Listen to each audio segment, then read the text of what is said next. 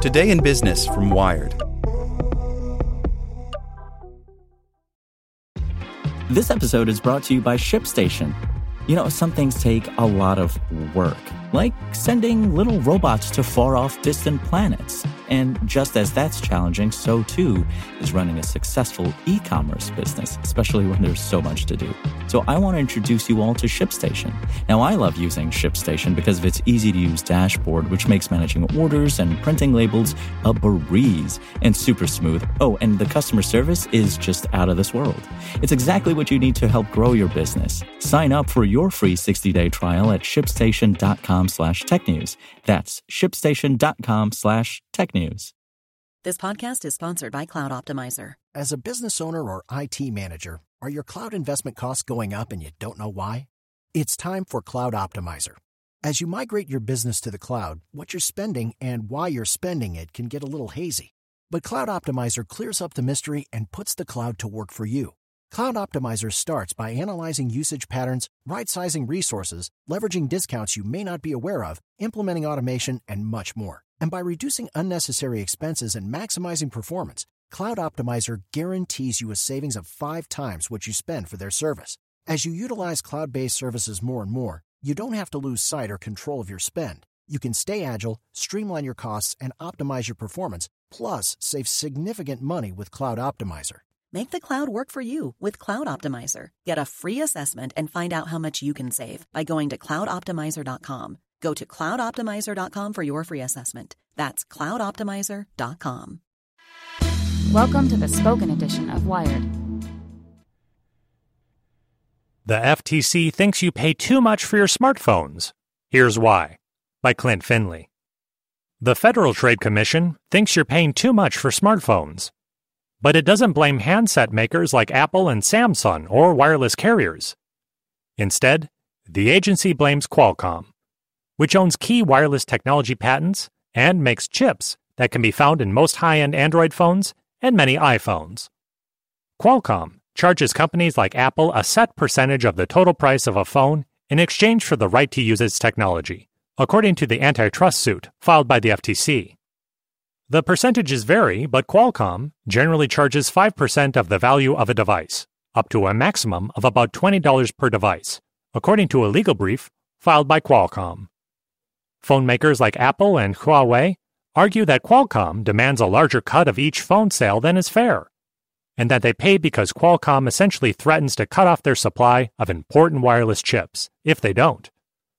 The FTC describes this as a tax on cellular phones that drives up prices and hurts competition. In court Friday, Apple executive Tony Blevins accused the chipmaker of strong-arm tactics. Blevins said that during negotiations in 2013, Qualcomm president Cristiano Amon told him, "I'm your only choice, and I know Apple can afford to pay it," CNET reports. Blevins also said that Apple had considered using Intel chips in the iPad mini too, but dropped the idea when Qualcomm in 2013 offered a discount for using its chips exclusively. The FTC alleges this kept Apple from adopting the WiMAX 3G standard, which Intel supported. Qualcomm CEO Stephen Mollenkopf testified Friday that it was Apple who pursued the exclusivity deal, according to CNET reporter Stephen Shankland. Apple has been using Intel wireless chips since 2016. It stopped using Qualcomm chips last year. Mollenkopf also confirmed that Qualcomm does require companies that buys its chips to also license its patents, which is unusual for a chipmaker. But he argued that it does so for legitimate business reasons, according to FOSS patents blogger Florian Mueller, who has been live tweeting the trial. Qualcomm argued in its pre-trial brief that it doesn't factor the price of its intellectual property into its chips, which is why it charges a separate patent royalty.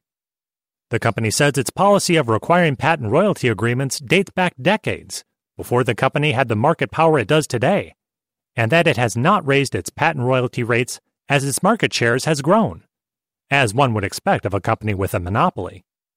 The FTC sued Qualcomm for antitrust violations in 2017, but the case only reached trial this week. It's unclear if smartphone prices will drop if the FTC wins or if phone makers would simply pocket any savings. But if it loses, Qualcomm may need to rethink its business model, which depends heavily on patent licenses. The case is just one of many legal conflicts affecting Qualcomm since 2015. Regulators in China, the European Union, and South Korea have fined Qualcomm for antitrust violations. Apple also sued the company, alleging that Qualcomm had withheld rebates owed to Apple in retaliation for the company's cooperation with South Korean regulators. Qualcomm countersued, and Apple expanded its suit. The case is set to go in trial in April. More recently, Qualcomm was hit with a class action lawsuit on behalf of every consumer who has purchased a phone with Qualcomm chips since 2011. Qualcomm says that it faces more competition in the chip market than ever, and in its legal brief cites a 34% drop in the average smartphone price between 2010 and 2017 as evidence that it hasn't harmed competition. Qualcomm also says its market share has declined in the past year as new competitors like Intel, MediaTek, and Samsung have gained ground in the wireless chip business. That may be the company's best defense, says David Reichenberg, an antitrust litigator at Cozen O'Connor, who says Qualcomm should try to rebut the FTC's argument that phone prices are too high and that innovation has been harmed. But U.S. District Judge Lucy Koh, who is hearing the case, has already ruled that Qualcomm can't introduce evidence more recent than March 2018, which is when the discovery process for the case ended. That means some of the data showing a decline in Qualcomm's fortunes might not make it into the trial. Richard Brunel, general counsel at the American Antitrust Institute, which advocates robust antitrust enforcement, says even if Qualcomm can prove that the market for smartphones is healthy, it doesn't prove that the market would be even stronger if there had been more competition. In November, Koh ruled that Qualcomm must license its patents to competitors, resolving one part of the case. The FTC suit alleged that Qualcomm didn't license its technology to competitors.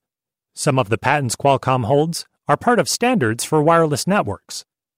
Under its agreements with standard bodies, Qualcomm is obliged to license those patents to competitors under fair, reasonable, and non-discriminatory terms. Judy was boring. Hello. Then Judy discovered ChumbaCasino.com. It's my little escape. Now Judy's the life of the party. Oh, baby, mama's bringing home the bacon. Whoa, take it easy, Judy. The Chumba life is for everybody. So go to ChumbaCasino.com and play over 100 casino-style games. Join today and play for free for your chance to redeem some serious prizes. ChumbaCasino.com.